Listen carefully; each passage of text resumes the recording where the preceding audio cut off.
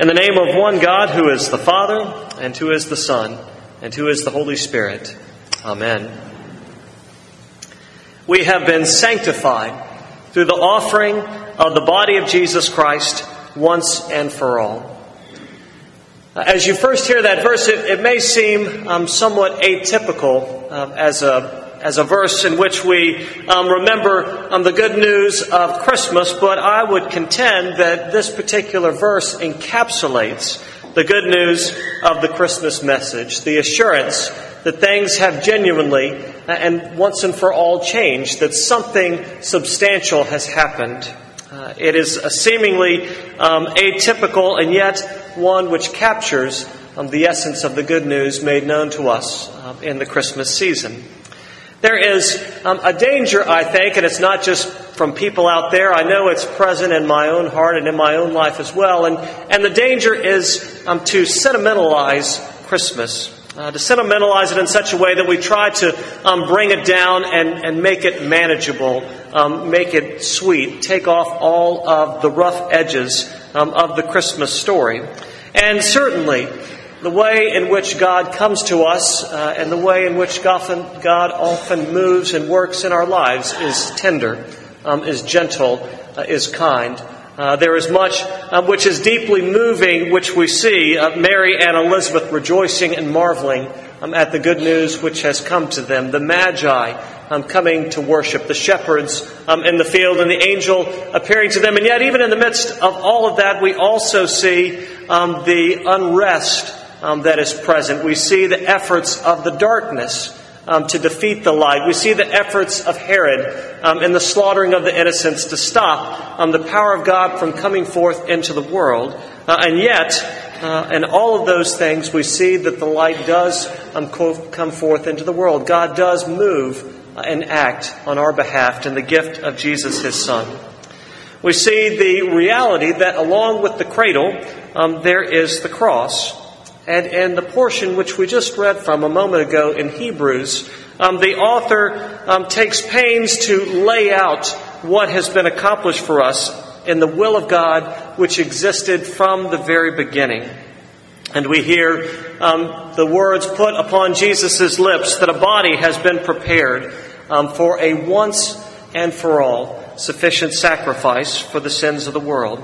We hear, consequently, when Christ came into the world, He said, "Sacrifices and offerings thou hast not desired, but a body thou hast prepared for me, and burnt offerings and sin offerings thou hast taken no pleasure. Then I said, Lo, I have come to do thy will, O God." We hear that Jesus came forth into the world out of necessity to save you and me. This purpose was clear from the very beginning. It's not something that He discovered along the way, but from the beginning of time, God's plan, God's purpose, ordained by God, His will that He might come forth and once and for all offer a sufficient sacrifice for the sins of the whole world. The author of Hebrews, in writing this letter, is addressing and encouraging Jewish Christians, and it is a word of encouragement to them. It's a word of strength to them, and it's something which is just as applicable to you and to me as well. Because what the people were wrestling with was this, the question which is also pertinent to us. The question they were asking is, did we get it right? Is Jesus the one God promised? Is Jesus, in fact, sufficient? Is there anything that I must offer? Is there anything that I must bring to the table? Did we get it right, or did all these other folks get it right, and somehow we have been misled? That question, that anxiety, which is answered and addressed with absolute certainty. Because as we hear in the beginning of that, year after year after year, the people came and they offered sacrifices for their sins. And then with the offering of the sacrifices for their sins, not only were they no better afterward, not only had they experienced no progress or change in their life, but they also still felt the burden of those sins in their consciousness as well. Not only had they seen no seeming difference in their lives, but the consciousness of their sins and their shortcomings stayed with them also. And we see that after all of those efforts on their own, they felt no better. I, at least in theory, continue to play soccer. I'm on a team, but schedule is such that my attendance at the games is every so often. And one of the things that I find that I'm dealing with is what I have come to call the Brett Favre syndrome. And what that is this: despite all of the physical evidence to the contrary, I'm sure that I've got one more good run in me. And it's despite my, despite torn MCLs and broken elbows and this, that, and the other, despite all the physical evidence, you know what? If I just dig deep enough, I know that there's one more good run. And all it's going to take is just a little focus on my part.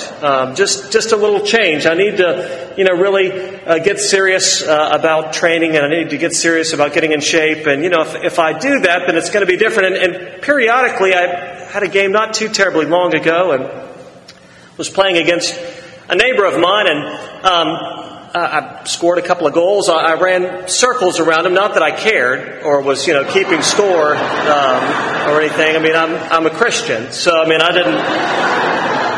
I've forgotten that already. But after that particular day, I thought, I think there's another run. I think, this might be the encouragement to continue, and things are going to be different. And a couple weeks later, because of schedule, I missed a few games. I came back out again, and I played again, and I was utterly forgettable. If even noticed, and that sort of that myth of, it's going to be different if I just focus a little more. It's going to be different if I just try a little harder. That myth was once again exposed to me that, it's not a matter of just digging down a little deeper, and then things will be different. Well, why do I share all of that with you? Because that is the law. That is our human striving, the belief that if we just try a little harder, focus a little bit more, dig a little deeper, then we can be the change we want to see, that we can be the change we want to become, that things will be different at that point. And the reality is, as much as we'd like to think the human condition is improving day by day, moment by moment, the human condition is the human condition. And we're not able to rectify ourselves. We're not able to reconcile ourselves with God. We're not able to defeat the power of sin by our own efforts. We're not able, in and of our own merits, to come unto God. And that brings us to the amazing news which is shared with us in Hebrews. And what we hear is that we are people who have been accepted by God, chosen by God. We have been made holy by the will of God in Jesus Christ, by what He has accomplished for us once and for all. In His cross and in His resurrection, by the shedding of His blood, He has offered the once and for all sufficient sacrifice for the sins of the past, for the sins of the present, and for the sins of the future. It's that amazing good news. Those words, once and for all. The sufficient sacrifice has been given and made available to you and to me. Hear that. We have been made holy. Not we've become holy. Not that we are becoming holy, but that we have been made holy by Jesus. And as we hear that, I pray that good news would be planted deep within our hearts, that we would experience the joy and the hope and the certainty and the freedom, that our strength and that our assurance is not based in ourselves, but faith in Jesus, who once and for all has come forth into the world. And to hear again the message of salvation, we have been sanctified through the offering of the body of Jesus Christ once and for all. Thanks be to God.